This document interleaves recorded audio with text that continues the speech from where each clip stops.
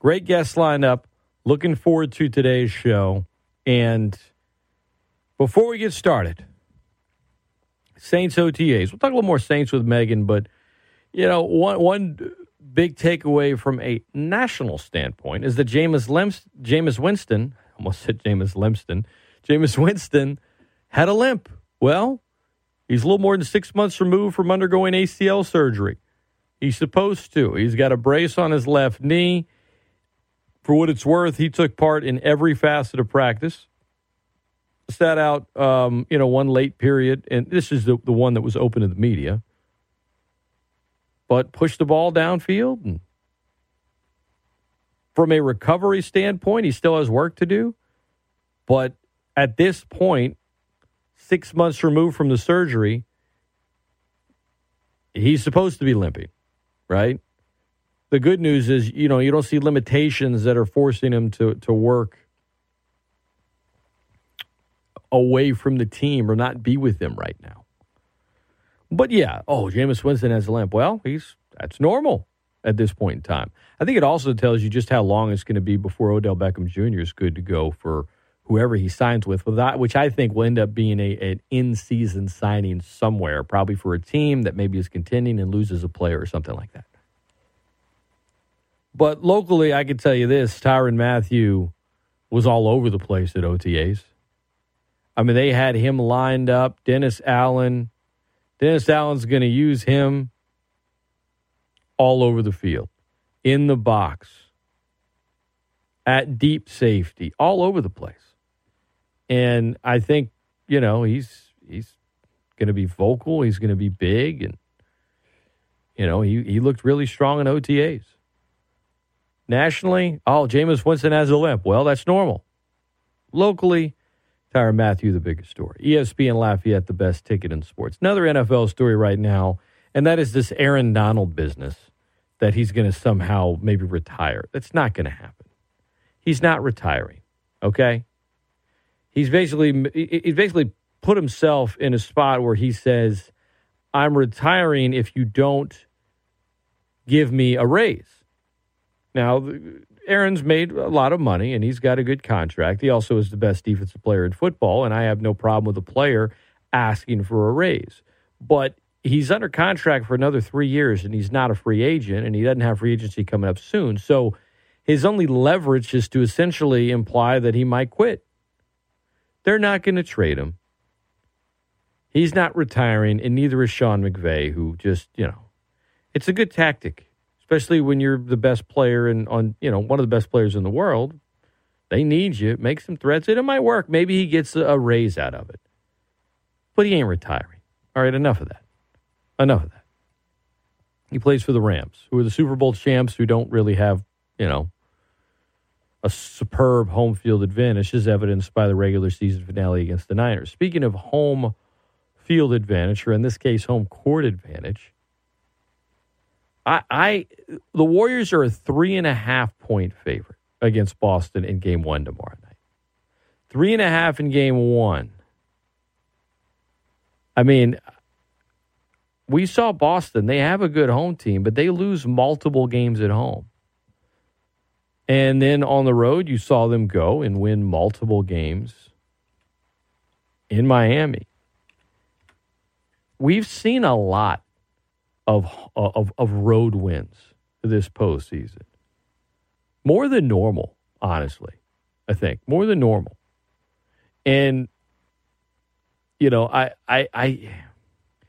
Golden State's hosting. I actually thought maybe the line would open up at 2. I think if you look at home court advantage in the postseason, the one team that's had it better than anybody is the Golden State Warriors. They haven't lost at home this postseason. You can't say that about Boston. You can't say that about any other team this postseason, for that matter. So I think 3.5 makes sense for Golden State, but I don't think you're going to see a big change in the spread as far as home court goes when it comes to the Celtics, because they're a team that's won more on the road. This sense that home court is diminishing a little bit in the NBA postseason, I think is true with one exception, that being the Golden State Warriors. NBA Finals set to tip off tomorrow night, 8 o'clock. You can hear all the action right here on ESPN Lafayette. Raging Cajun Baseball, that'll be on Newstalk 96.5 KPEL this weekend, powered by Learfield. Jay Walker, Brad Topham will have the calls for you. Should be fun. Looking forward to it. We'll talk plenty of Cajun baseball. In the 8 o'clock hour, Anthony Babineaux will be on with me. But up next, Meagan Glover from KTC TV3. I've never had her on this show, but I'm looking forward to it. We got a lot to get into. Talk about how she got involved in sports journalism, the team she grew up rooting for. I want her hottest take. What's the hottest sports take that she's ever had? We will dig into that. It is all coming your way. We'll talk some NBA Finals. We'll talk some NCAA Regionals. We'll talk a little Saints. We'll hit on all of it. You don't want to miss it. This is the Great Scott Show on ESPN Lafayette, the best ticket in sports.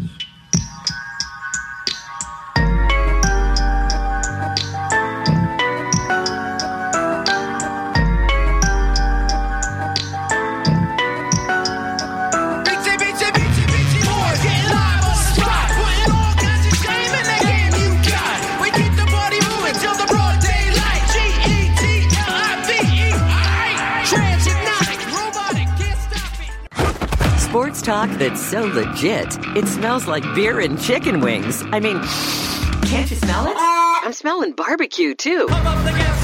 ESPN Lafayette, ESPNLafayette.com, and the ESPN Lafayette app. ESPN Lafayette, the best ticket in sports. 'Cause you can, and you don't stop. 'Cause you can, and you don't stop. Oh, when you can, and you don't stop. If you ain't coming rock the show, yeah. I wanna say a little something that's all overdue. The disrespect of women has got to be due to all the mothers and the sisters and the wives and friends. I wanna offer my love and respect to the end. Welcome back into the Great Scott Show, coming at you on a Wednesday morning. ESPN Lafayette, the best ticket in sports. Joining me now, as promised, from KTC TV3. First time I've had her on my show, not the first time she's been on our airwaves. Meagan Glover. You guys know her. You see her on TV, and she is now in studio to talk some sports, tell us a little bit about herself. Good morning. What's going on? How are you? Good morning. Thank you for having me. I had the wrong mic turned up. Good morning. How are you? There it is. There it is. It happens this morning. How you doing? How many snafus do you have on the TV side that is the audience notices? They're like, okay, something just went wrong. Is that all the time? Maybe so, but it's crazy because of course we notice for sure. Right. If it doesn't get pointed out too much. Oh, they will correct us for grammar though in a heartbeat. Really? Yes. Oh, you're talking about viewers?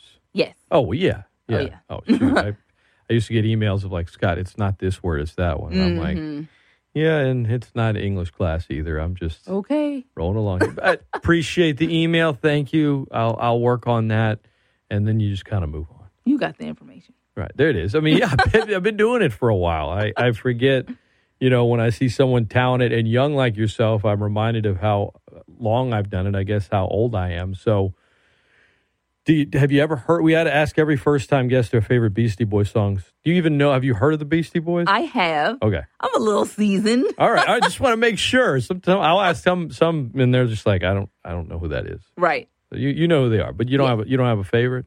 I think I'm familiar with Fight for Your Right. Just that one. I'm not the best with... I'm not going to play the whole thing, just that little riff there. Okay, yes. Yeah, no, that. That one. I'm not the best with titles. All right. Sometimes. All right. So you remember a few of them. It's I'll get up here and hum. This one, you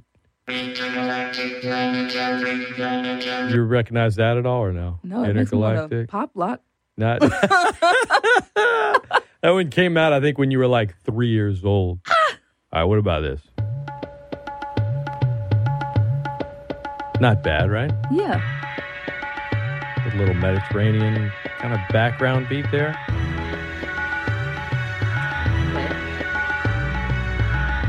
I'm not going to sit up here and say I do, but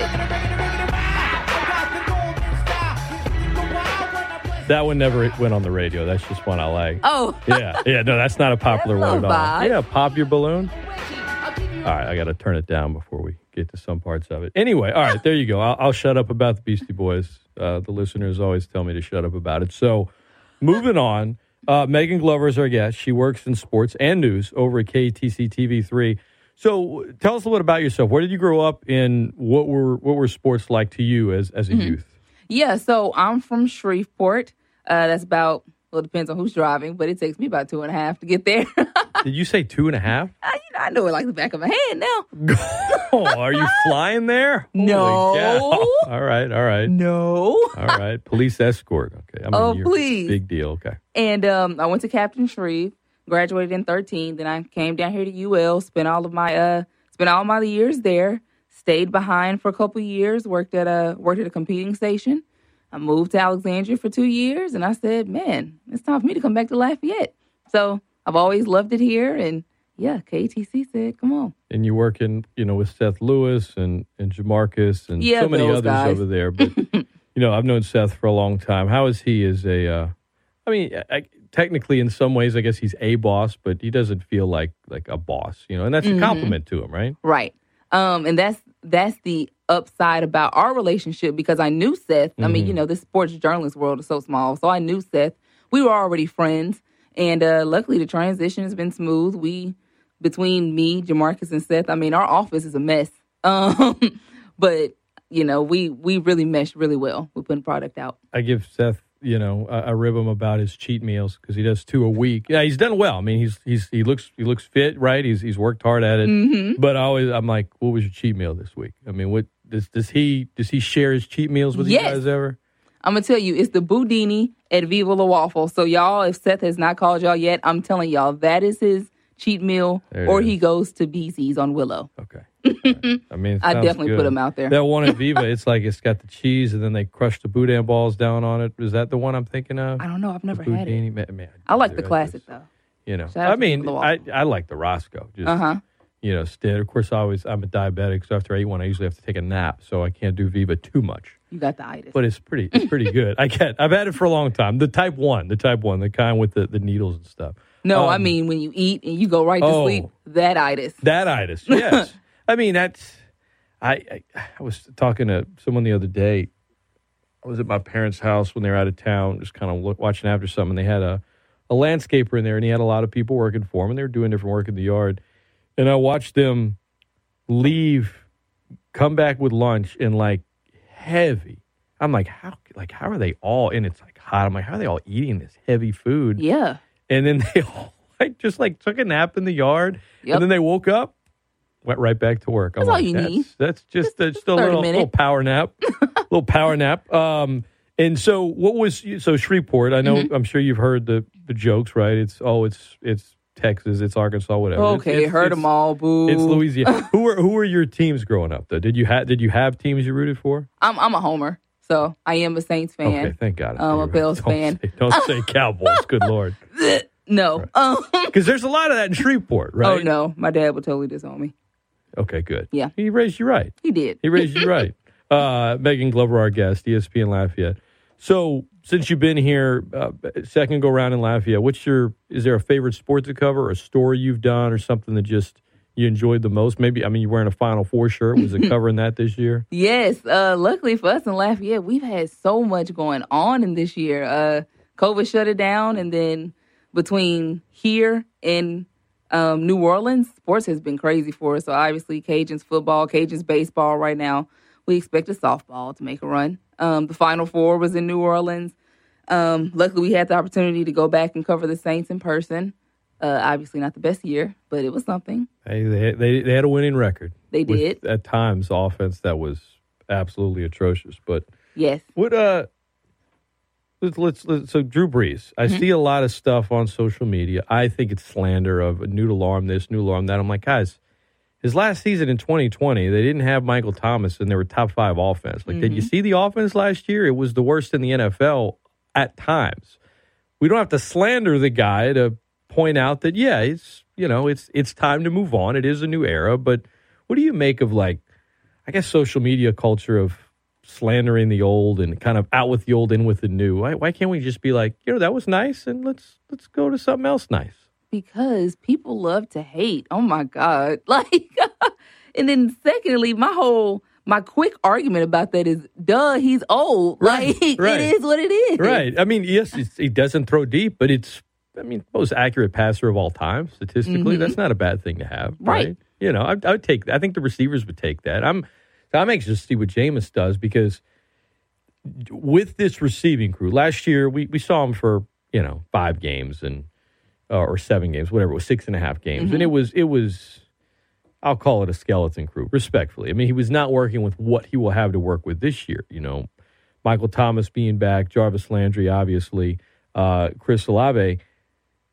Landry, so good in this. I feel like he was a receiver that was tailor-made for Drew Brees. Perfect. Jameis in his career, we've seen what he can do. He's been most efficient throwing outside the numbers, down the field. He's got some receivers now. You see how many slants Michael Thomas has run in his career successfully that are really good in the short game. If Jameis can master that part, because I know he can throw deep, I know he can throw beyond the numbers. People talk a lot about the turnovers. That goes without being said, right? Don't turn it over as much. I think if he can master the shorter intermediate routes between the numbers, then I think he earns himself a long-term contract. I mean, there's a number of things on the list he has to do, but I actually put that one at the top, because I think you hear about the turnovers, everything else. What are your thoughts on Jameis? Is he short-term or long-term future quarterback for the Saints? I think he can be a long-term. I think right now it's going to be very interesting to see how he operates with Sean Payton being out. Because, of course, when he came, that was the whole thing. He'd work under Drew. He'd work under Sean. Yeah. Well, now we have Dennis Allen into play, who was a defensive coordinator, right? So I think that's going to be very interesting. And then he has, hopefully, if he stays healthy, he has a fair shot at hopefully a full season. But what we saw in those early games, the first quarter of the season was, it was good. Yeah. And you could tell he has grown since then. Of course, the turnover story, that's kind of in the past, hopefully. But what we've seen with the Saints, I was impressed, and I think Saints Nation would have a better chance to give him that shot. I thought he left a lot of plays on the field, but there's a lot of ways you can go with it, right? And I'm not saying that he was bad by any stretch, because I thought he did. He was above average. He was definitely the best quarterback they had last year. Right. So, was that not turning the ball over or being too worried about it because of the pass? Was that because the receivers just, with respect, Kevin White was out there running routes. I think this year Jameis has an opportunity in front of him, and he can. It's his last shot. There's a lot on the line for Jameis this year, because I think if he struggles, then I think he turns into your Mike Glennon or Geno Smith type. That is, he can start in a pinch, but he's probably going to be a backup more times. If he does well, he can set himself up and be in the mix for the Saints for a long time. What is your? I know we're going to get into a lot, guys. We're talking Saints right now. Meagan Glover from KTC TV3, our guest. I'm Scott Prather, Great Scott Show, ESPN Lafayette. What is your number one storyline for the Saints heading into next season? I think it is all eyes on Jameis. Just kind of taking a tidbit from a personal perspective. Me and Seth were talking about OTAs last week, and of course we ran some stuff throughout the week. And it was funny because we, thankfully, the New Orleans media, who likes to trade video with us from time to time, we're looking at all of the stick mics in front of Jameis. He has the bright lights on him. We're like, wow, like this is the quarterback. And I know it was like that last season. I don't know what this rejuvenated feeling is like this year, but I think it's going to be pretty exciting to see him. And of course, when Chris Olave got drafted, and then we looked at Jarvis Landry, Juice, it was as if the number one receiver, who was kind of a placeholder, is now the number 4 receiver, and I'm talking about Callaway in that perspective. So 1, 2, and 3 are 4, 5, and 6 on the depth chart now. Yes. Talk about an upgraded receiver. Absolutely. Big time. To your point, I think, look, defense is good. I think special teams is really good. Last year, it wasn't good at kicker because Will Lutz was out, but all the other areas were really strong. Mm-hmm. JT Gray's an first-team All-Pro. So, and you got a good punter, you got a good kicker. You're good on you got a good returner in Deontay Hardy, former first-team All-Pro. Last year, those guys really made lemonade out of the lemons they had. Yeah. And so offensively, if you improve there, and it's not they don't play in the AFC West, right? The NFC South, I get it, Brady, Bucks, and God, I saw the Bucks sign Akeem Hicks the other day. I was like, man, he hates the Saints. Former Saint hates the Saints. He's been open about why, but he's a really good player. ESPN Lafayette, best ticket in sports. Where are you at with the Pelicans? Who's your NBA team growing up? Because I mean, the Hornets moved to New Orleans. You were young, but that's up in Shreveport. I don't know whether they show Grizzly games there or Maverick games. What was the team up there that they showed on TV? Well, the Dallas games for sure. Yeah, was picking up the Dallas games, and we were picking up New Orleans games as well. Now, growing up, I'll say this, and I said this the last time I was on the air. I actually grew up a Miami fan. Miami Heat. And that's because I'm a huge D-Wade fan. Okay. So now I kind of consider myself part-time because obviously D-Wade's not with us anymore. And I didn't really feel a way about them losing to Boston. How you doing with that? How you doing? It wasn't that long ago. I know. What do you make of? All right, Jimmy Butler's shot.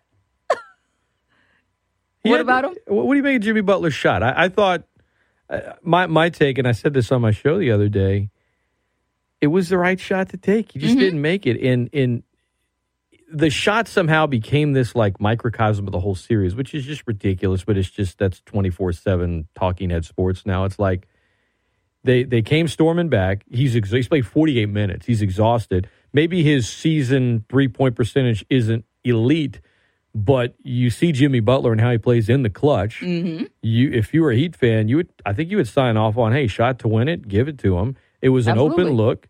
He brought him back. I think Jimmy Butler's awesome, and he missed the shot. But he should have done this. He should have done that.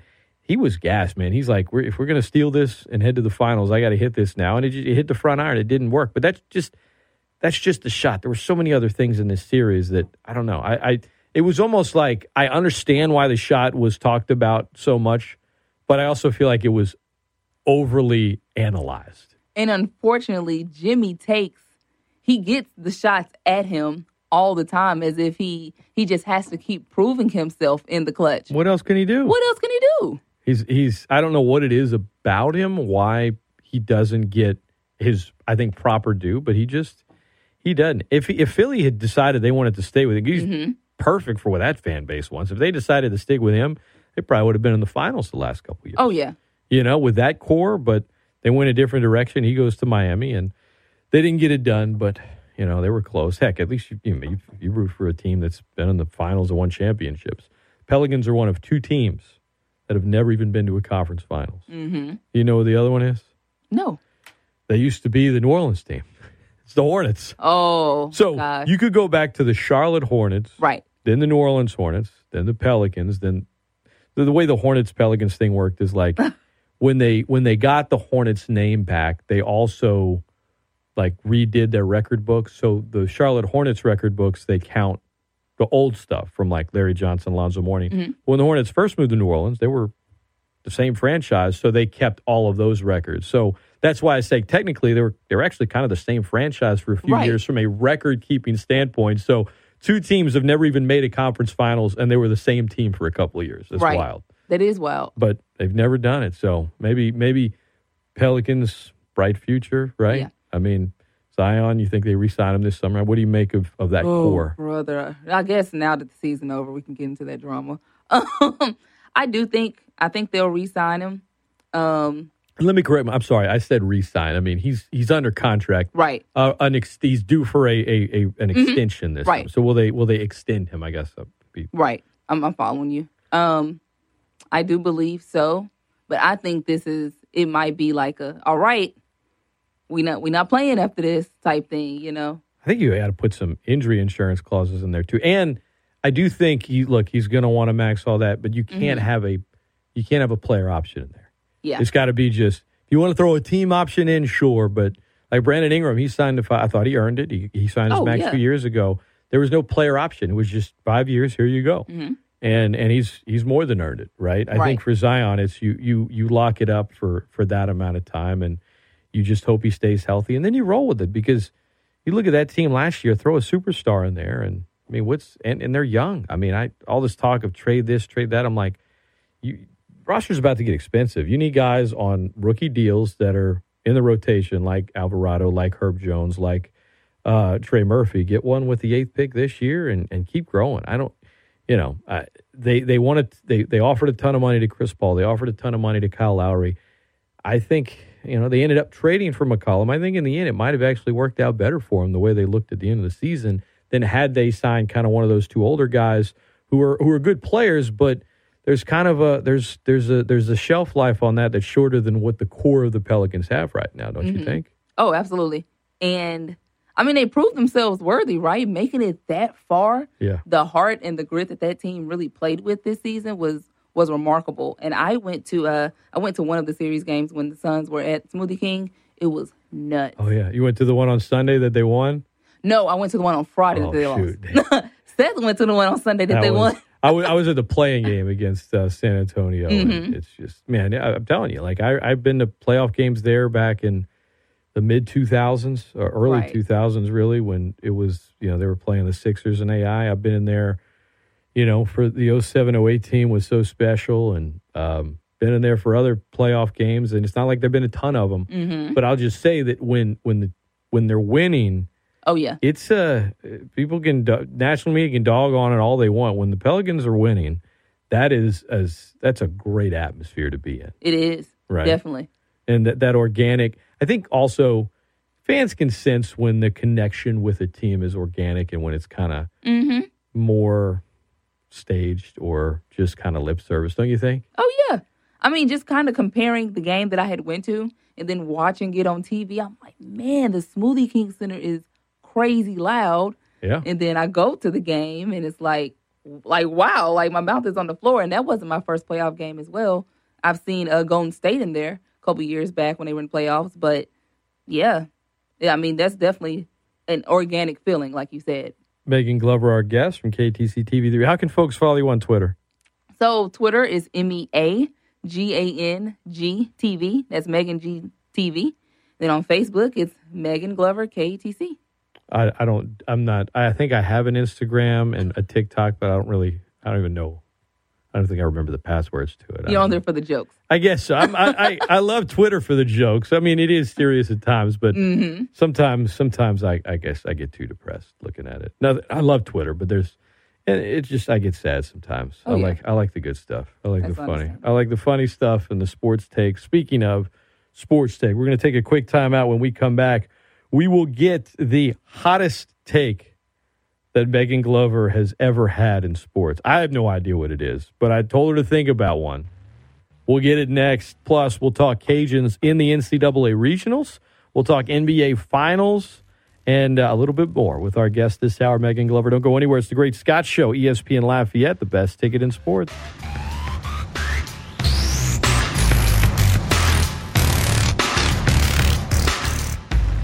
He was the 1991 state champion in Nintendo. Ready, down, put. It's the Great Scott Show with Scott Prather on ESPN Lafayette, the best ticket in sports. Mic check. 1, 2, 3. Too many rappers and it's still not enough MCs. It goes 3, 2, 1. MCA, Ad Rock, Mike D. That's how we get it done. Like, ladies and gents, attention. Nas in the house with Beastie Boys. We can turn it out. Perpetrators, we can point them out. So if you got something on your mind, let it out. Like a Nexus 6. Welcome back into the Great Scott Show, ESPN Lafayette, the best ticket in sports. Coming at you on a Wednesday morning. We are officially in the month of June. Hard to believe, NFL kickoff 99 days away. NBA Finals starts tomorrow night. You can hear all of the action on our airwaves, ESPN Lafayette. Louisiana Raging Cajun baseball from the College Station Regional. You can hear on our sibling station, Newstalk 96.5 KPEL. Jay Walker, Brad Topham will have the call this weekend, and all of that is powered by Learfield. Looking forward to that. Meagan Glover from KTC TV3 in this hour. Assistant coach Anthony Babineaux, longtime assistant coach for Raging Cajun baseball, will be in, excuse me, I say he'll be in with me. They're traveling today, so he recorded a conversation with me. We'll play that for you next hour. You'll hear from a couple of players as well, and Kyle DeBarge and Tyler Robinson. That is all coming your way in the 8 o'clock hour. We'll have some open phone lines there as well. But we're visiting with Meagan Glover right now. You hear that music, you think, is that old man music I'm listening to? No, stop it. I don't know. I'm asking. I'm legit asking. What kind of music do you like to listen to? So, I mean, like, I grew up in a household. My parents were playing old school music, you know. I'm a huge 80s fan, though. Nobody knows that. Not too many people know that about me. I love the 80s. Yes. Love it. The 80s got some hits. Oh, man. I mean, what style? All the 80s? Does it matter, or a certain particular genre? So, funny enough, I know they might laugh if anybody hears this. I used to work at Courtesy GMC, and so they played a lot of the oldies in the newsroom. Oh, yeah. And every time I heard a new one, make a playlist. So my favorite 80s song is "Living on a Prayer" Bon Jovi. Okay, Bon Jovi. All right, I dig it. I love some of the one hit wonders like "You Are Loved by the Outfield" or 8675309, which is actually called "Jenny" by Tommy Two-Tone. But there's a lot of great music in the 80s. I think it's the best decade of music, honestly. There's some like any decade, there's some bad ones in there, but overall, it holds up really well. I mean, 80s music just makes you smile. It does. You know what I mean? I don't know. It's something different about it that's just, I don't know, very toony, sing along, I guess. I like it. I like it. All right. Good stuff. Meagan Glover. We're fast becoming friends with these takes. But I don't know. I have not talked to her. Asked her for her hottest, the sports takes she has that people, I guess, let's say, would be the most aghast to hear, right? Like, wait, what? How can you think that? Maybe it's strong, maybe it's not. I don't know. But what is your hottest sports take? My hottest sports take is really lukewarm. Okay, all right. Lukewarm. Let's stick with lukewarm. I was watching NBA Live yesterday, and Draymond was on there. Like he wasn't on there, but they were playing a clip back, and he was like, "Nobody thought we were gonna make it." Da-da-da. And my thing was, who said that? Like last year, okay, that's fair, but y'all were not an underdog this year. So your take is you hate when the players on the best team say no one believed in. Yes. That's not a hot take. Everybody. That's a good take. That's not a hot take. I know. I told you. But why? But why? But like, no.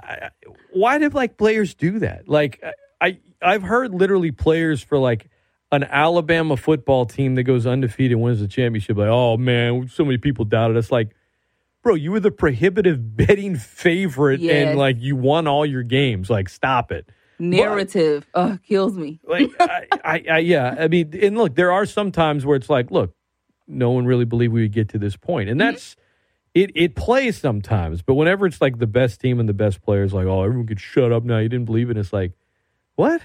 Like, enough. Yes. All right. So that's not really a hot take. I know. All right, well, answer me do this again well, sometime. give me like a player that was maybe an all-star in any sport that you think is overrated. That I think is overrated. Wow. Because this will turn into a hot take probably. Ooh. Somebody that I think is overrated. I'm sure you're not going to say Bam Adebayo because he's your boy. He's on the team you root for. I don't think he's overrated, by the way. Mm-hmm. We talked about this last time I was on here. James Harden. I know it's going to sound like I hate him, but I don't. James Harden. Like, he has these crazy games during the season, gets in the postseason, flat, right? And I don't get it. Everybody's like, yeah, MVP early in the season. He's overrated. Like, why? Great scorer, overrated. Yeah. I mean, is he a guy that brings your team a championship? Well, how many teams he got to hop on to prove that point? He hasn't. He can't. Yeah. Yeah. James Harden is interesting. I find that he's obviously an incredible offensive player. Mm-hmm. When he just checks out of a game, he completely checks out. Right. I mean, when Philly got eliminated, his last 2-point field goal that he took in that game where they looked awful in the playoffs, season on the line, was 2.5 minutes into the first quarter. I mean, he scored 2 points in the second half. He just sat there and did like nothing. I'm like, what is this? I think like, how are you mailing it in this moment? We were talking about Jimmy Butler earlier. I mean, they could be down 3-0 and he's not mailing anything in ever. I see that out of Harden too much, man. It's like, but he's good at getting paid, and He gets paid. where he wants to get. He shows up. I want to get to Brooklyn, and he shows up, and he wears a fat suit or gets his uniform a certain way. He gets traded. He wants to get traded again. He gets traded again. He's been able to get what he wants wherever he's gone, and yet, as a player, like someone would say, "Oh, would you take him on the Pelicans today?" I don't know. Maybe it depends on what you would have to give up, but I wouldn't. When you got a young team that's doing something well in the right way, and you hear from guys in Houston that said they didn't like that the rules were always different for him. I don't hate that take because you're not saying he's bad. Mm-hmm. You're just saying he's overrated. Yes, absolutely. Okay, all right. See, that's a hot take. Yeah, that's a hot take. All right, that's the other one wasn't a hot take, Megan. I know. But it was a good take, though. It was a good take. Oh, no one believed it. So. All you put me on the spot, though. Okay. All right, whatever. All right, there we go. ESPN Lafayette, the best ticket in sports. Raging Cajun baseball heading to the NCAA Regionals. They believed in themselves. A lot of people didn't believe that they would get there. They had to win the tournament to get there. You had a great piece on, the 36 connection and Tony Robichaux and the 36 win, and I'll talk to Bab a little bit about that next hour. But as a whole, how do you feel about this team and their chances in A&M and just kind of the season that they've had? Well, yesterday I flashed, flashlight or light bulb rather above my head. I said, Deggs had said something about a regional appearance when we talked to him 2 weeks before the season started. So I went back on my Twitter. I said, yep, here are the receipts. He said that this is a regional team. Mm-hmm. As long as injuries don't happen, we'll be good. This is a regional team. So I was like, man, he saw the vision. Cool. And I think, those guys have had a crazy good season. Obviously, there were some hiccups. They laid a couple eggs. Obviously, the Texas State series was an egg. It was laid. tough. What do you They expect, were close games. They were close games. And they were close games. They just didn't get it done. But it feels like they've kind of been in playoff mode for a while now. Yes. Which I think can help you heading into the postseason. And you play a TCU team in the first game whose head coach will be suspended because he's got one more game to serve from a 2-game suspension. Mm-hmm. So, A&M's really good. They're the number 5 overall seed. But I look at the 4 teams from the state of Louisiana that are in regionals. I don't. With respect, I don't think Southeastern has a shot to win theirs. But I look at Louisiana Tech. I look at LSU. I look at UL. I think they all have. Mm-hmm. I wouldn't count any of them out. And the Cajuns team, you can't count them out. The amount of times they've come back this year, the amount of times they've bounced back. You're down 5-0 after 3 in an elimination game for your season, and you chip away. Then you're down heading into the 9th. Then you take a lead. Then they've got the bases loaded with 2 outs. It's just that I don't. They say they call themselves a never say die crew. You can call them, the cardiac, the blood pressure medicine. Some of the players' parents that were there. They were just never been more nervous in their life. But the drama's been fun. It adds an extra element. There's something about the elimination factor. Because for Georgia Southern, they were going no matter what. They're hosting. But when you're in that situation, there's so much on the line, and it comes down to a single pitch. I don't know. That's just drama you can't create except when you're in the world of sports. Oh, absolutely. We call them cardiac Cajuns for a reason, right? And these guys, their backs have obviously been against the wall the past few weeks, and they knew they were on the bubble, and something had to give. And they gave it their all on the road, and unfortunately, they were on the road, so we couldn't have that type of feel here at Russo. But, man, it was great to see from afar, for sure. Especially, like you said, the bases were loaded in the 9th. 2 outs. You needed 1 pitch, 1 out to get out of this thing. It was awesome. It was great drama, and looking forward to this week. And great drama. I love great drama. Mm-hmm. I feel like I don't know that we're going to get great drama in the NBA Finals because the conference finals were talking about popping your balloon. The first round of the playoffs was great. The second round had its moments. Conference finals, let's just be honest, I thought they were awful. Yeah. From an entertainment standpoint. I thought Game 6 was entertaining. Miami's win in Boston. Mm-hmm. I thought the whole Golden State-Dallas series was awful. And a lot of the Boston-Miami series, even though it went 7 games, so many of the games weren't close. Even that game, even the elimination game on Sunday, Megan, it was like, it wasn't entertaining until the last 3 minutes. Yeah. I hope we get a good NBA Finals. I admittedly have doubted Boston, but can they beat Golden State? Are we going to get drama in this series, or is it going to be just kind of a snore fest like most of the conference finals were? Yeah, I was talking with Jamarcus about this. Like, I have not really given now obviously because of UL, but I have not given a lot of my attention per usual to the postseason of the NBA because it has been a snooze fest.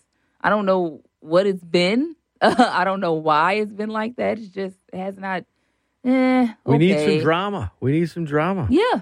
The Jimmy Butler shot, maybe that's why that shot was as overanalyzed as it was, because the whole series just lacked drama. That shot was packed with drama. Mm-hmm. I mean, from the second he let it go to the second it bounced off the front rim. If it had been one of those series where there was lots of bad blood, lots of animosity, back and forth, game winners, all the games are close. I mean, a lot of times in sports, the first round of anything is the best. Like March Madness, first 2 days, best part of the tournament. Right. Now, this year was maybe an exception, drama. right? I mean, Yeah. you had Duke, UNC, Coach K, all that, and the championship game was great. But like a lot of times, right, you can get in the NFL playoffs. Maybe it's a few stinkers, but you get some good games in there, and then if the Super Bowl's not good or the conference championships aren't good, I mean, I don't know. College football is different because of the setup to it, because you have bowl games and only 4 teams. And a lot of times, since the college football playoff came out, it's the 2 play-in games, rather, the playoff games that are awful. And you've had some good championship games. But I think in a lot of sports, NBA, Major League Baseball, a lot of times just there are more fan bases. There's more – it seems like there's almost more bad blood sometimes between the teams, which ends up making, I think, for good drama, good – I don't know what it is. It's just I hope we get some good drama in the NBA Finals, Megan. I'm just not – I wouldn't bet on it. I don't know. Yeah, the storylines, especially of this series, I mean, besides Clay being healthy, I mean – And Draymond saying no one believed in us, which Megan says is a load of BS, right? Come on. I mean, what else? I don't know. Jason Tatum? Yeah. You can talk about Jalen Al Brown. I don't know. Horford's finally in the finals. Happy for him. Happy for him. I can't, get invested in a series just based off of that. Look, right. if one of the two were the team I root for, I would be all in 100%.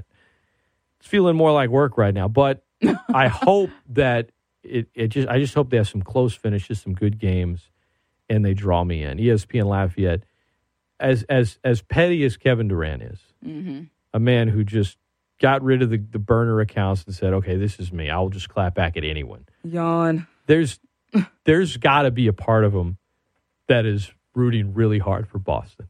Yeah. He's like, they're going to win another title without me. Because everyone says, well, you just went to a team to guarantee yourself a ring, and you got a few, but they didn't even need you. Mm-hmm. They win another one without him. They've the core, Steph, Draymond, Clay, they've already won. If they won another one, it in a weird way, just the way sports is debated now and dissected, it kind of hurts KD a little bit, doesn't it? Yeah. I think I don't know what it is. He got time on his hands. I don't know.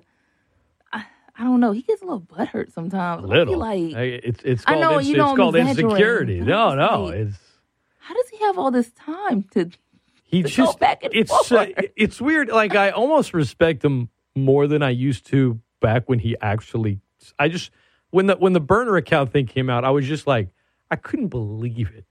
He clapped back at some fan. He forgot to log out of his own account about Russell Westbrook and how he had to leave because, Russ couldn't help this or that. And then it was like, oh my God, Katie has a burn. And he finally admitted it. And it was like, now that he's just so honest about how petty he is about everything, I respect it a little more. Well, now you got to show your face. It's kind of like, it's like, all right. I wouldn't be that way. I'm not that way now, but I don't, especially if I had what he has, it'd be like, bro, you got all these time and money and you're great. You're one of the best players in the world. Like, why do you care what Bob in Indianapolis thinks about, what your legacy is? And yet he's just like, fire back at everybody. Rips into him too.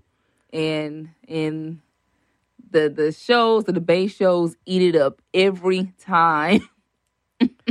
Katie does this. Katie does. What's the What's your take on hot take shows? Annoying or awesome? It's hit or miss because I think it depends on what's going on at the time. Right now, I think, like we talked about this season, it's been kind of like a snooze fest. I think we just, we're filling time. Yeah, I hate when they're like, let's just throw that same thing on the wall every time.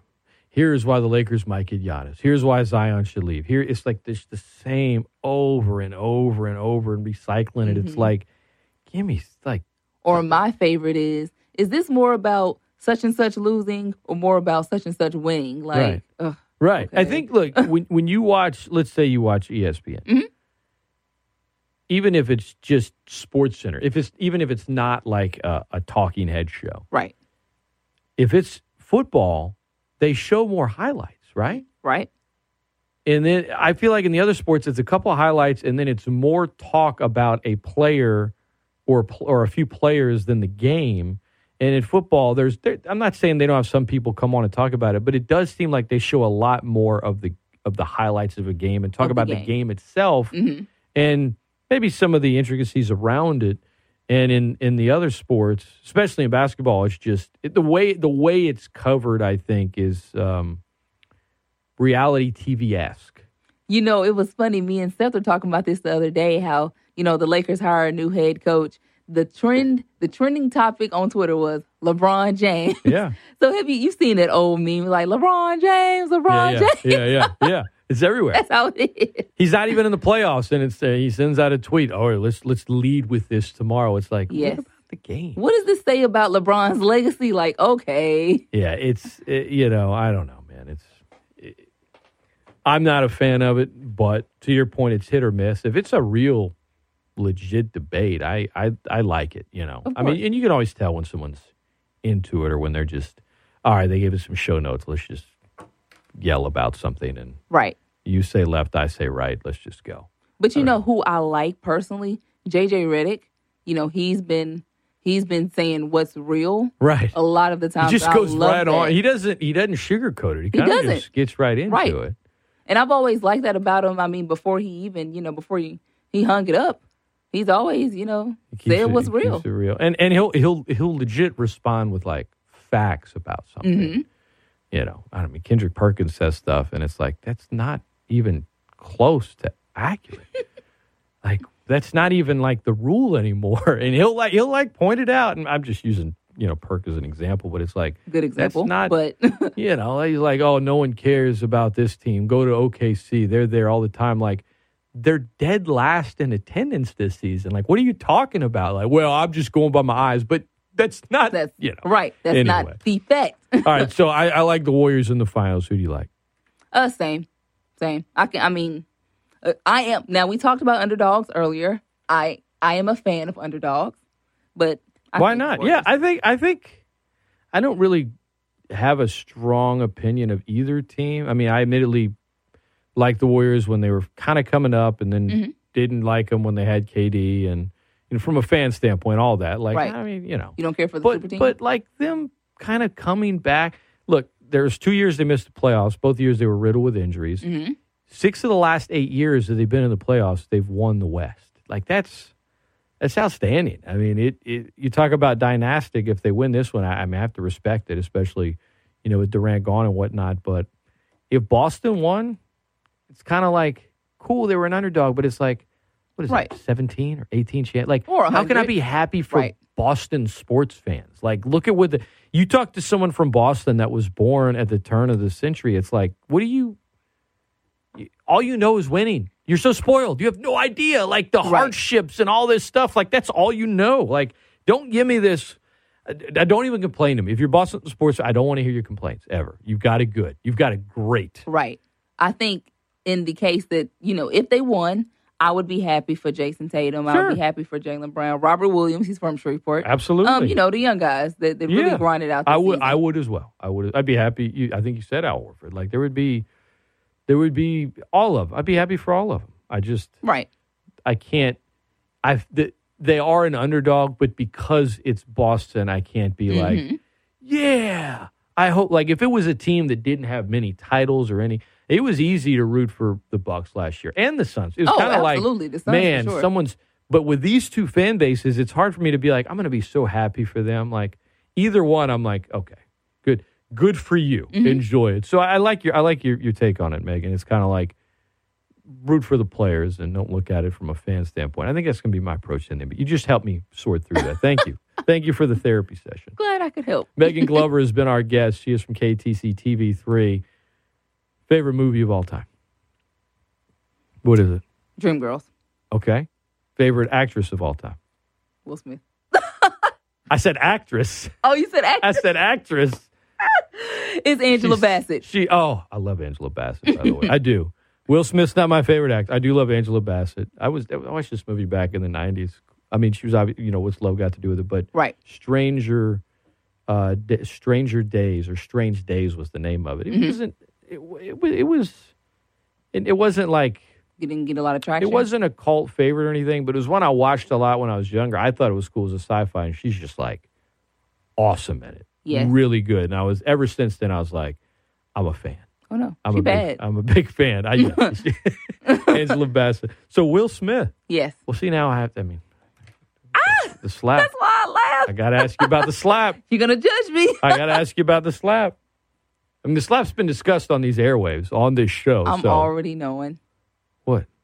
I'm knowing it's been discussed. So what is your take on the slap? You're gonna get me kicked out of here. You were like, he deserved it. I think. I'm not going there. Yeah. No. All right. We got it. Hey, look, her favorite actor is Will Smith. Yes. There Fresh Prince is my favorite show, so ever since then. Yeah. What was your favorite episode of all time? Ooh, my favorite episode. See, Fresh Prince, where did you watch it? Because that was when I was younger, when it was like running its... I mean, they still run Fresh Prince to this day. You were watching it, like, yeah, right, you watched it in syndication. Like, what channel did you watch it on growing up? All the reruns? Was it on Nick at Night? Maybe, probably. It's not, I don't even know why I asked you. It's not important. But the point is, it came before, right. you were born, and so you caught it later in life. But yeah. And I like the Cosby Show growing up, and now I can't watch it. I can't. I just, right. I just can't. I can't. I love the movie The Usual Suspects. Now it's like, I see Kevin Spacey. I'm like, I can't do it. Yeah. It's just weird. I don't know. All right. Around a little bit. Took a weird turn. Meagan Glover has been our guest on the Great Scott Show on a Wednesday morning, the 1st of June. We are here 99 days away from the NFL season opener. Bills-Rams. I love the NFL. What's your favorite, last name, what's your favorite sport, college or pro? Like, what's your favorite sport to cover? Oh, football by far. NFL, high school, college, like which one? I'm going to say NFL. It's probably a boring answer, but yeah. No, it's how can you not? How can you not? And your dad raised you right. Yeah. You grew up just in Shreveport, where news stations used to fight. We're going to show the Saints or the Cowboys today. You chose your colors. And look, Norm Locke, who used to work here, it's like he talks all this trash as a Cowboys fan. I'm like, of course. Bro, your whole, I don't understand it, because all they've done is given you pain.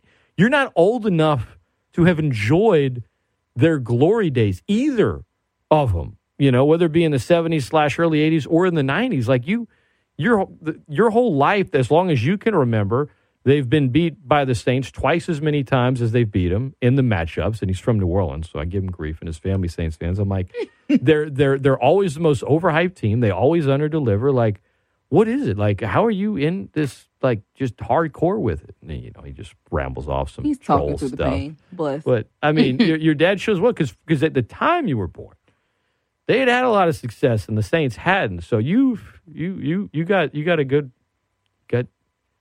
the good end of the deal. What was the first thing I said at the beginning?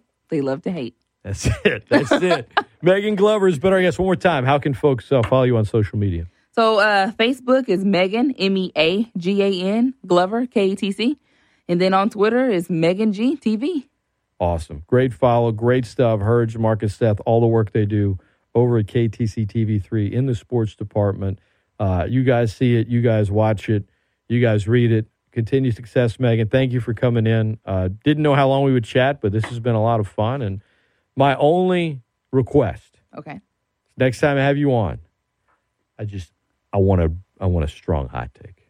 Okay. That gives me time to study more. I want a strong hot take. Like, I think Tracy McGrady was overrated, and I get a lot of grief for that. Ooh. A lot of grief for that. Not saying he was bad. Mm-hmm. Seems bad, but like he gets like, I don't know. I mean, as the guy, you can't even, like, as the number one guy, you can never even get a team out of the first round. I mean, that's just, I don't know. I mean, are you an all-time great in your there you go. All right, that is Meagan Glover. Don't go anywhere. The Great Scott Show continues after this. Anthony Babineaux, assistant coach for Louisiana Raging Cajun baseball, will be on with me. Of course, the Cajuns in the College Station Regional. We got a lot to get into with Bab. It's the Great Scott Show on ESPN Lafayette, the best ticket in sports. ESPN 1420, KPEL Lafayette. ESPN 1033, K277DQ Lafayette, a Town Square media station. ESPN Lafayette, the best ticket in sports.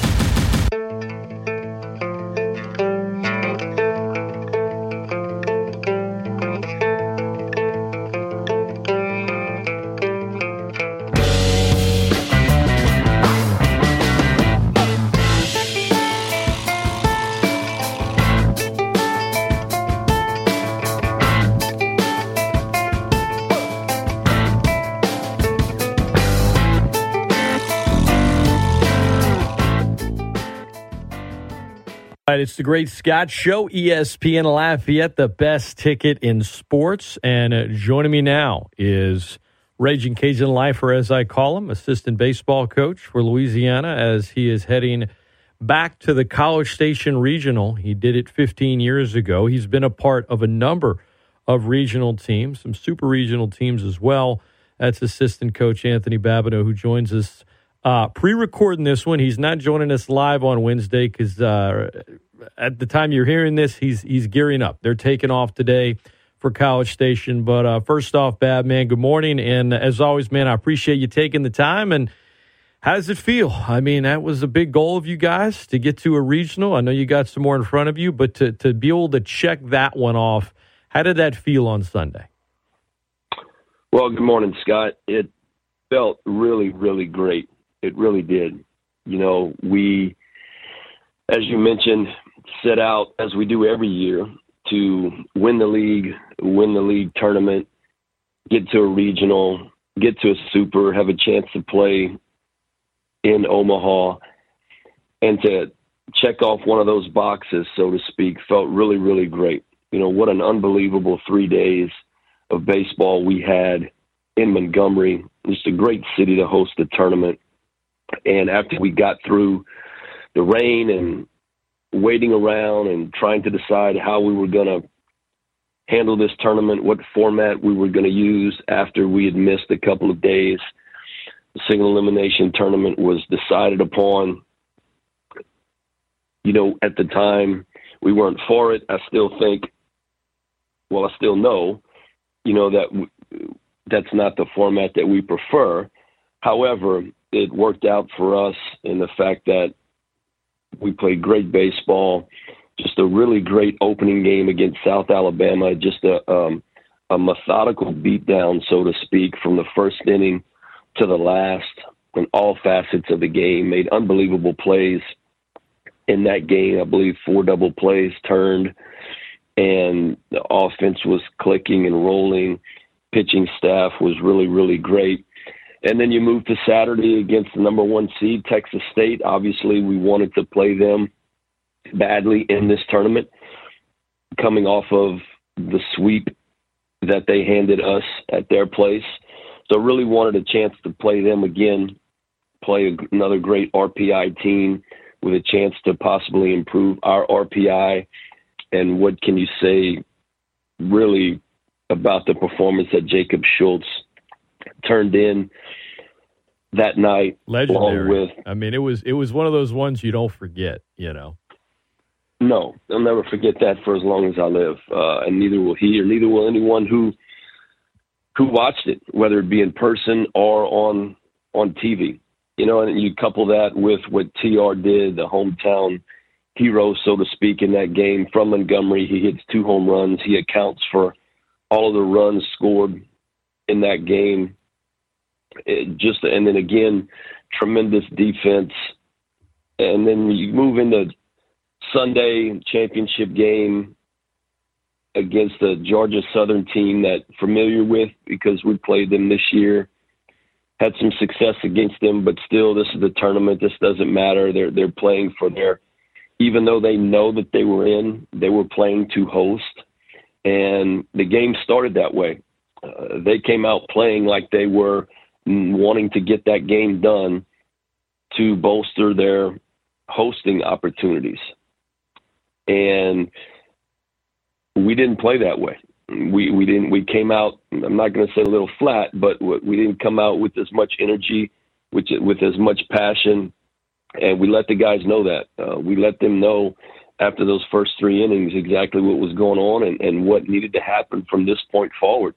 And the guys responded. Down 5-0, got one to get us on the board. Marshak drives one in to get us on the board. Like, okay, yes, we can score. We know we can score against them. So now let's continue to go. And Bonds came in and held them down for 5, which allowed us to continue to make some headway offensively. Got a 3-run inning to get it to 5-4, then tied it 5-5. They go up, and then what we did in the top of the 9th to score those 2 to go ahead.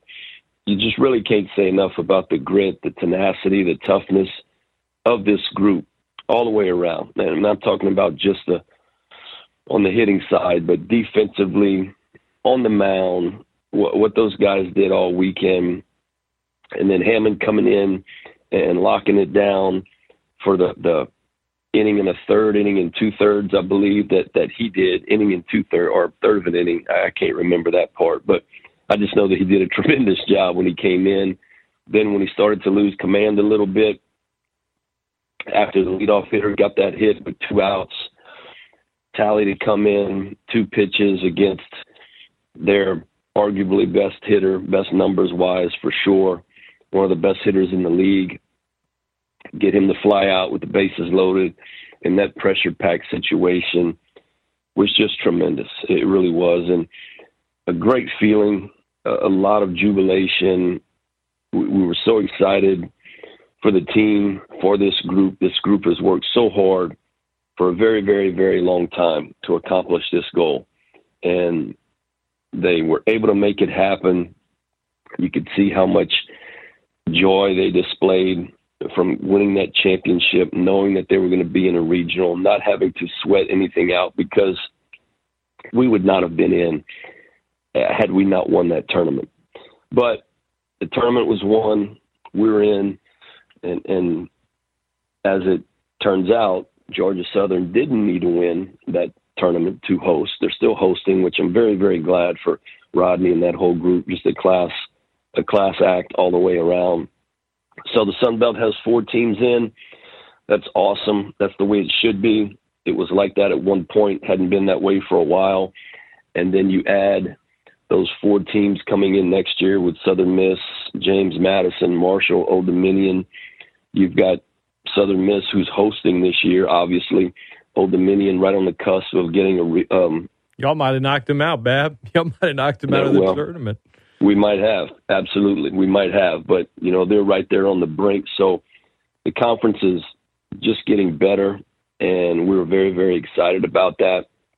But back to us and your question, just very elated for this group, and it was a great feeling. The last regional was in 2016, and it seems like so long ago. I know it's 6 seasons or 5 seasons, but it seems like forever ago. So back in the regionals is where this program belongs, and we're glad that this is the group that was able to make it happen. I mean, so much has happened in that time, obviously, and Coach Anthony Babineaux, our guest, ESPN Lafayette, and Coach Rowe passing away. And I know it's been talked about a lot, but I did want to get your perspective, Bab, on the number 36, right? It was the 36th win of the season, and Robe's wife, Colleen, texting a few people, hey, the last out was at 436. And, I think for a number of reasons, because it's been 6 years, because of, Robe's presence, right? Because Coach Deggs, when he took over, said we're going to be a regional team, and it took a couple years because you guys had to win the game to make to get in, and it came down to the last pitch. There were a lot of reasons emotions were really high on Sunday. For you, a guy that's been part of the program as a player, as a coach for so many years, where does that one rank as far as punching your ticket to the NCAA Regionals?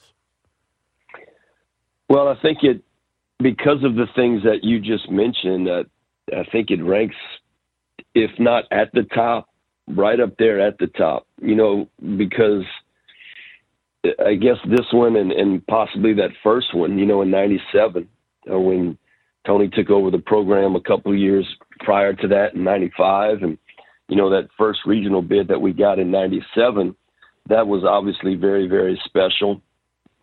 But this one, because of the things that you just mentioned, the amount of time in between and what has occurred from Tony's passing, from Matt coming back here, from COVID, and then, in 20 and canceling the season, and then you get back to playing in 21, but there's still all the protocols and everything that you have to go through just to play. And even though we played a complete season, it was just very, very, very tough to get through that season because of all of the extracurricular activities that had to occur. So it was very, very special. And, this season was back to normal in a sense of all the protocols not being in place. It was just baseball. Didn't have to worry about all these outside factors. And again, just what these guys went through. We started the fall with around 40, 41 players. And Sunday, when that last out were made, there were 28 players in that dugout, 28 tightly knit boys, or men, should I say, that went through a whole heck of a lot since the fall started. And they came together as one group. I think you can see that in the way that they play and the way that they interact. And then same thing with the coaching staff.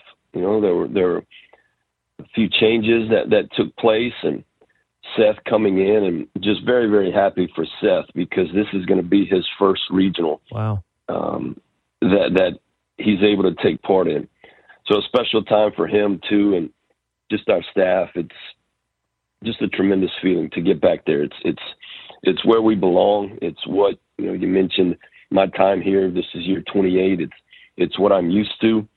So the fact that we're back there, it's a really great feeling. Coach Anthony Babineaux, our guest, Great Scott Show, ESPN Lafayette. Now, I know some folks might be listening or fans say, okay, so the jubilation of getting there, but how do you get past that? I'll say this. I saw you guys on Monday at the selection show, and then I saw you guys at your office Monday. I went to interview Coach Deggs, but I saw, you mentioned Seth, Coach Seth Thibodeau, yourself. I mean, it was right to work. Scouting TCU, getting to it. I would imagine that, someone asks you, how do you move past the high of Sunday and get ready for this week? First of all, I mean, I'm sure the exhaustion kind of helps you get over one thing, but because you guys have been it feels like you've been in postseason mode for a while now, but what's the approach, I guess, Bab, to, it's awesome, we're there, now we're working, and we got more work to do because, it's one of the things on the checklist, but I know you guys have a few more you really want to check off. Well, you mentioned in postseason mode for a while. You're exactly correct. We feel like every game we've played for the past month and a half, maybe almost 2 months, has been an elimination game because of the way the first half of the season went, just right around 500, maybe a couple of games above 500, knowing we needed to play better, knowing we needed more wins to have any sort of shot at a regional. Our back was up against the wall really the whole second half of the season, and we approached it that way. And that in itself speaks to the toughness of this group because they were tasked with having to win just about every game that we played the second half of the season. And we dang near did that. We dang near did that. And then going to winning the tournament and the highs and then the selection show yesterday, how do you move past it? Well, you really have no choice, because if you don't, this week will be over before you know it. You mentioned there's so many things to handle, from getting information on our opponents, from the travel arrangements. These are things that have to be done within a couple of days, because tomorrow we're on a bus. Right. We're on a bus. So heading there. So these things have to be taken care of. So you have to put it behind you and start to prepare for the week ahead. Or, as I mentioned, you'll be back home doing exit interviews before you know it. Coach Anthony Babineaux, our guest, recording this conversation on Tuesday, airing on Wednesday. Cajuns taking off for College Station. We're talking about numbers, right? We mentioned 36. You mentioned 28. 15 to 28. 15 years ago, Coach Matt Daggs was at Texas A&M. He mentioned it being it wasn't the best time in his life personally in some of his struggles, so he has mixed emotions about it. But when you ask him about certain games and teams, he remembers the College Station Regional in 2007 pretty well. I brought up the Jeffrey Tadford catch, and he was talking about it as well. He remembered it. UL went to College Station 15 years ago. You guys came up just short. Heading back there now with Coach Daggs as the head coach. What's it going to take, Bab, look, you're the 3 seed. You had to play your way in. A&M is the number 5 overall seed. TCU, your opponent Friday, they won the Big 12 regular season championship. And then you got Oral Roberts there as well. This is no easy task, man. This is I know it's been tough for you guys all year, but what's it going to take to continue to never say die beyond this weekend? Well, you're exactly correct. It's no easy task. Those are 3 very, very, very good opponents. And look, when you get to this time of the year, there's only 64 out of just over 300 that are still playing baseball. So the ones that are still playing, they're still playing for a reason. They can either pitch, hit, or field, or do a couple of them great, or do all 3 of them great. Those are the teams that are still left. So it really doesn't matter the name across the chest as much as it matters if what team can go into these tournaments and continue to play their brand of baseball, the brand of baseball that got them there, if they can continue to play that well. Because that you can't change things within a week as far as how you attack the game, right? You can't, if you're not a home run hitting team, you can't all of a sudden become a home run hitting team. Or if you live and die by the home run, hardly ever can you make an adjustment where, you'll play small ball. So we've got to just continue to do the things that make us who we are. We're going to continue to play aggressive. We think that's one of, just about every coach in the Sun Belt after we won the championship texted Matt or myself or Jake or Seth and saying, and their words were all the same. It was, congratulations, the toughest team in the league won the tournament. And then they added in how, you guys' speed, aggression, offensively makes it hard for an opponent to handle. You guys have enough pitching to get through a tournament, to suffocate an offense. So we have what's needed.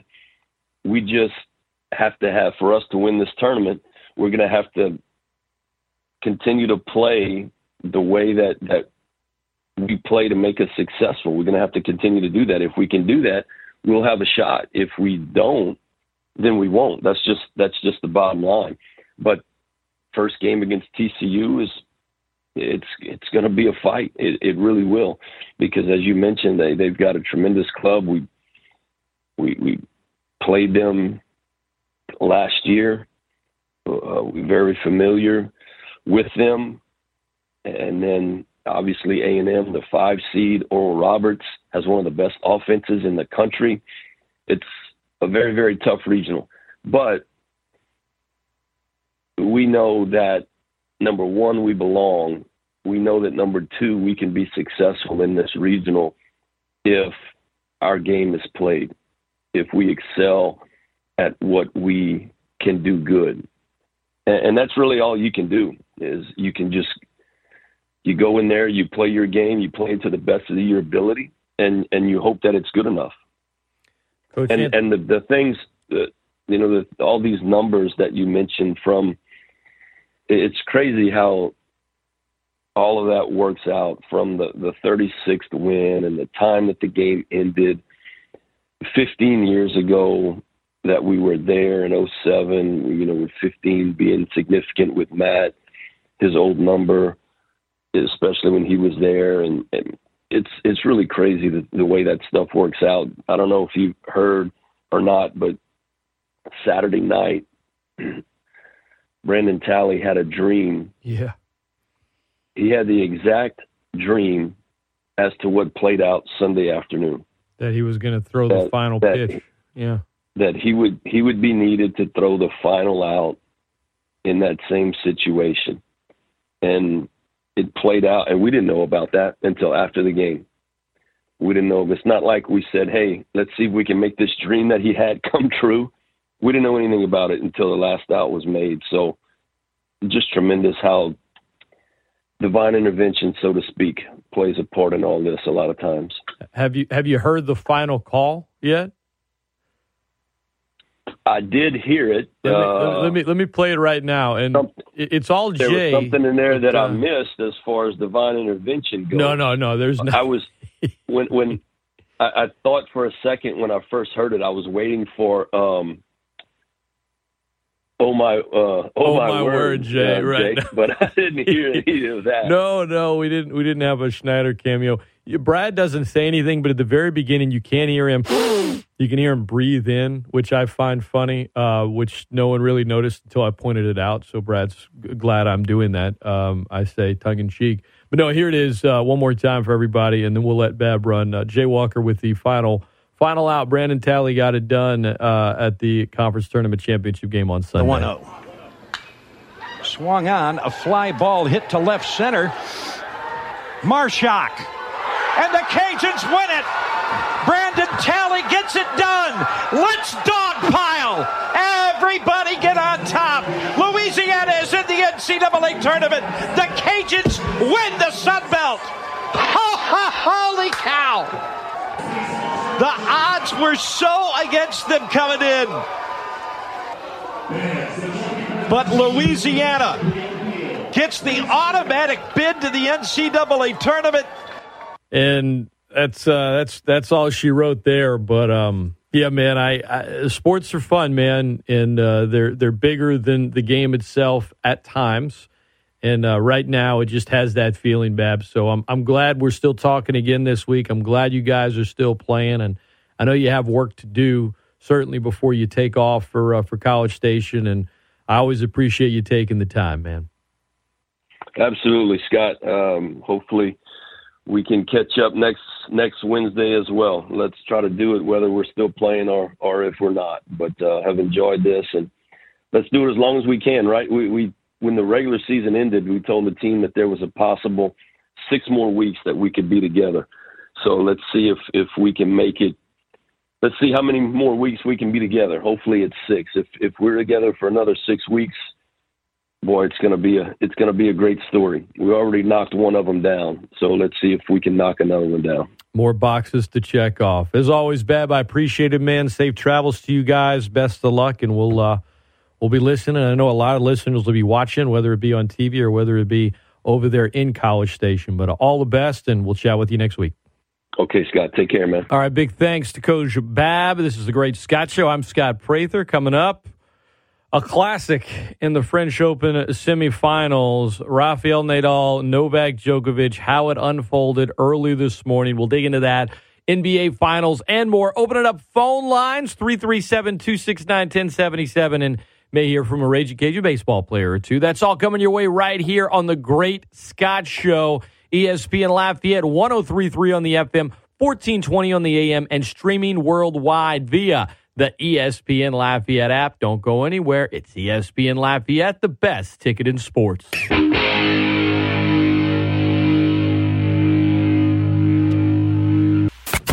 What's up, Acadiana? This is Rich Eisen. Check out The Rich Eisen Show every weekday from noon to 3 and get your sports fix right here on ESPN Lafayette, ESPNLafayette.com, and the ESPN Lafayette app.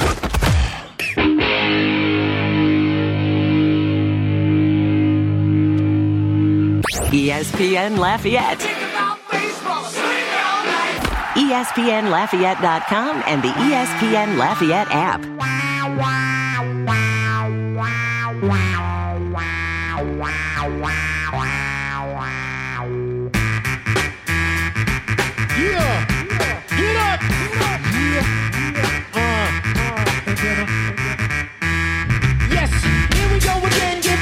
Welcome back into the Great Scott Show.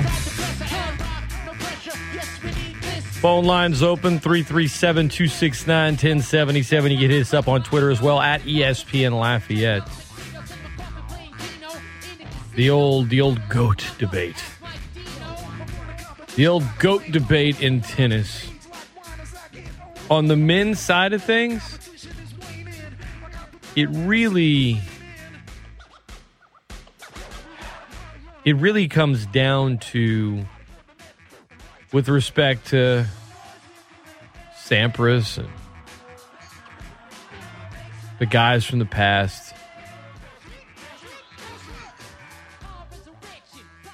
Emerson, Bjorn Borg, Agassi. I mean, when you actually start stacking up the majors, they don't even come close to what Rafa, Roger, and Novak have done. Now, such a large chunk of Rafa's have come via the French Open, the master of the clay. And some hold that against him, saying, yeah, he might have the most majors at 21, but, you know, when more than half of those come at the same place, it's the flip side of that is like, oh, you know, it's just the old dome discussion, right? Well, that quarterback played in a dome. Whatever you want to do to hold something against the guy, I guess.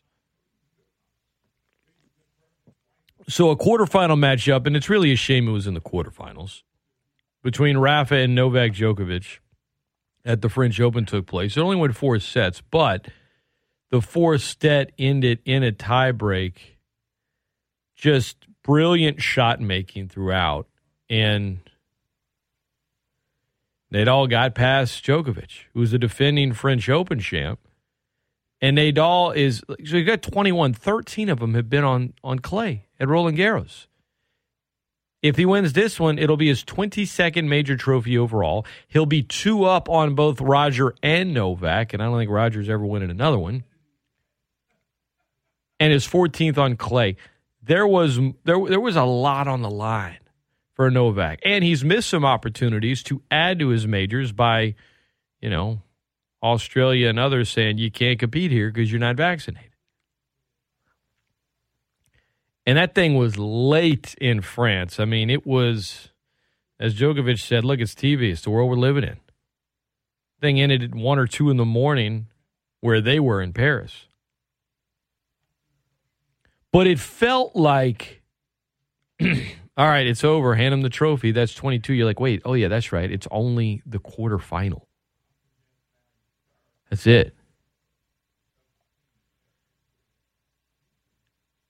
It just, and Novak said, look, I lost to a better player today. I had chances. I didn't use them. That's it. 59th matchup between them. More than any other 2 men have played against each other in the Open era. Nadal leads the all-time series, by the way, 30-29. But in Paris at Roland Garros, well, Nadal's got that one. 8-2. I mean, he's 110-3 at Roland Garros. 2 of those 3 losses came to Djokovic. That guy on clay is the best tennis player of all time. Off of clay, it's probably Djokovic is the best men's. Because when Djokovic is at the top of his game, he's better than Roger, even though Roger's the more beloved player in the tennis world. Because he's classy. He's not as abrasive or weird or braggadocious. I like Djokovic's game, though, man. On the women's side, there's really no GOAT debate. It's Serena Williams. But, it struck me watching those two go at it. Because before the Federer-Rafa era, and then when Novak inserted himself into the era, and it was really just those three. I mean, I remember Agassi Sampras. Sampras usually got the best of him. I remember Jimmy Connors. I remember Laver. I mean, I remember some good players, but it was these short windows of time. These three have been doing it for a decade and a half. And eventually Nadal will retire. And eventually Djokovic will. And these grizzled heavyweights of the sport are not going to be going up against one another again.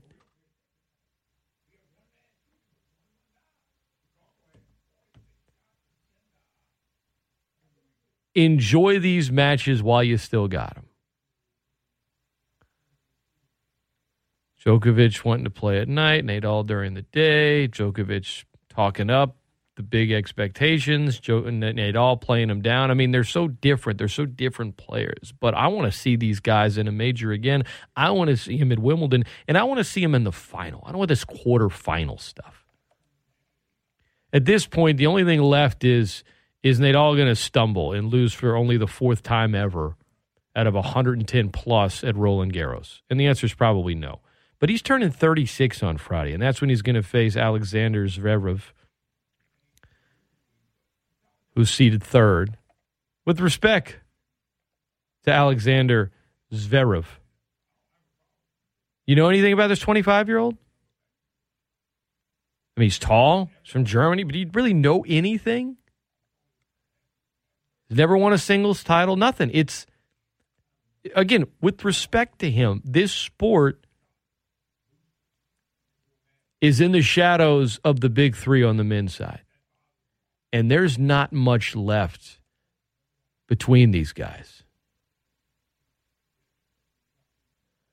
Nadal broke the three-way tie in January for majors at Australian Open, but Djokovic wasn't there because he wasn't vaccinated.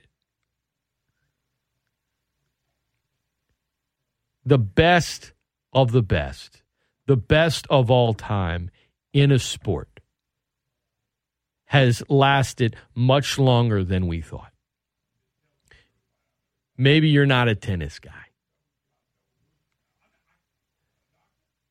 Whether you are or whether you aren't, I'm just telling you, this incredible era that continues to get stretched out will end soon. We have to enjoy it while we still got it. Got to. ESPN Lafayette, best ticket in sports. I'm Scott Prather. Going to take a quick time out. When we come back, one coach who's had a lot of success where he is in the NBA could be on the way out after 8 years. We'll tell you about that next on ESPN Lafayette. Great Scott Show. Back after this. My friend? I'm glad I did this test on you, the friendship test. What? You got the best seat in the house. ESPN Lafayette. ESPNLafayette.com and the ESPN Lafayette app. This is the one place where you can really let the referees know exactly how you feel. This is NFL, which stands for not for long when you make them calls. ESPN Lafayette. ESPNLafayette.com and the ESPN Lafayette app.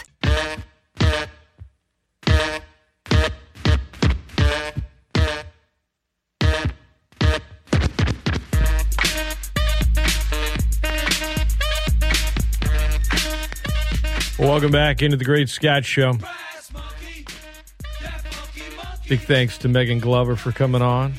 Coach Anthony Babineaux didn't have time to get into the media availability we had with Tyler Robinson and Kyle DeBarge. We will play that for you tomorrow. James Butler will be in for a portion of tomorrow's show as well. Looking forward to that. NBA Finals begin tomorrow. You can catch all of the action on our airwaves, ESPN Lafayette. Coverage begins at 7, tip-off at 8. One team that thought they would be in the finals last year after earning the 1 seed was the Utah Jazz, whose head coach Quinn Snyder looks like James Spader in the 80s after a late-night bender. Now, he's had a lot of success, a lot of wins in Utah. He had success in college at Mizzou. He's been a successful coach. The Jazz offered to extend his current contract, which has 2 years left, but he hadn't signed it. And a lot of signs are pointing to him leaving after 8 years in Salt Lake City. Why would he want to leave a team that is winning, but also a team that, you know, the GM has offered you an extension? They're going to pay you. They want to keep you. You have support from ownership. We talked about things being a little rough in Salt Lake City, and that things, you know, while they looked up after the playoff failures of the last few years and some animosity in the locker room, let's call it a lack of team chemistry perhaps, that maybe Utah is trending downward. I think a head coach that wants out when he has 2 years left on his deal, has the support of ownership, and has reportedly been offered an extension, I think he sees that. I think it's very telling that Quinn Snyder wants to get out. We got time for a quick phone call before we get out of here. 337-269-1077. Welcome into the Great Scott Show. Hello. If he's going to pull a move like this, why not? He should have left earlier and become the next head coach of Duke or something like that. Where you see, if he can get out of this contract, I'm sure they have to compensate a team that's trying to go after him. I can see him coaching the 76ers. You know what? That's not that's I could see that as well. I mean, where is Doc Rivers at in terms of his stability, right? His, you know what I'm saying? Like, I could see that as well. I could also see Snyder just sitting out a year and waiting for the right spot. But I just feel like it's more telling about the Jazz than it is about him. I mean, I agree with you. I heard on Lynn's show, you know, why would the Jazz trade Mitchell for the sixth man in Miami, Tyler Hero? My thing is, why not? Mitchell doesn't want to be there. Why? To me, you need a player like Tyler Hero to play in the Utah. You need players like that. I think that's a smart move. Yeah, I mean, I don't know. Some picks too. Mitchell's. I mean, Heroes. They're not the same player. I mean, they're just not. Yeah. I mean, Mitchell's on a totally different level. Hero's dealing with some injuries. He hasn't. I don't think he's reached the promise he showed as a rookie. So, you know, yes, they would love him in Utah. I agree with you there, but he it's just not a level trade. You gotta get a lot more than that, I think. No, it wouldn't be straight up. I think there was some. I think I heard Lynn say couple of picks, Hero for Mitchell.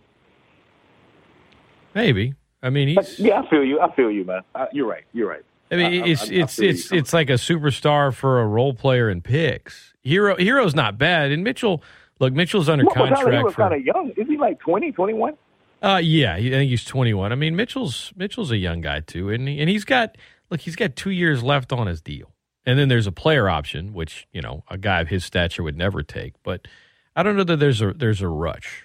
I think, and I also think you want to see what happens with the next head coach. Hero's 22. I mean, Mitchell's 25. They're both young.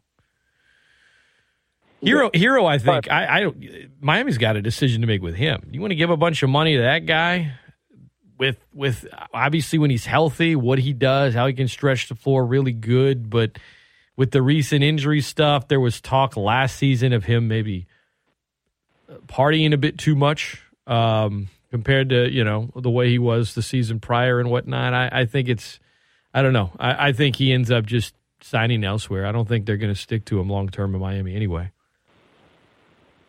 Yeah. I'm sure you can do a lot of partying in Utah. Look, you have a good one. Appreciate it. Who was it? John Sally. I heard him in an interview recently. He was like, hey, man, Salt Lake City, sneaky, good city to party in whenever you're on the road. He's like, you wouldn't think it. You'd think the opposite. He's like, when you're on an opposing team, it's sneaky good city to party in. That's what John Sally said. ESPN Lafayette, best ticket in sports. I'll talk to you guys tomorrow. The Dan Patrick Show is next. This is ESPN Lafayette, the best ticket in sports.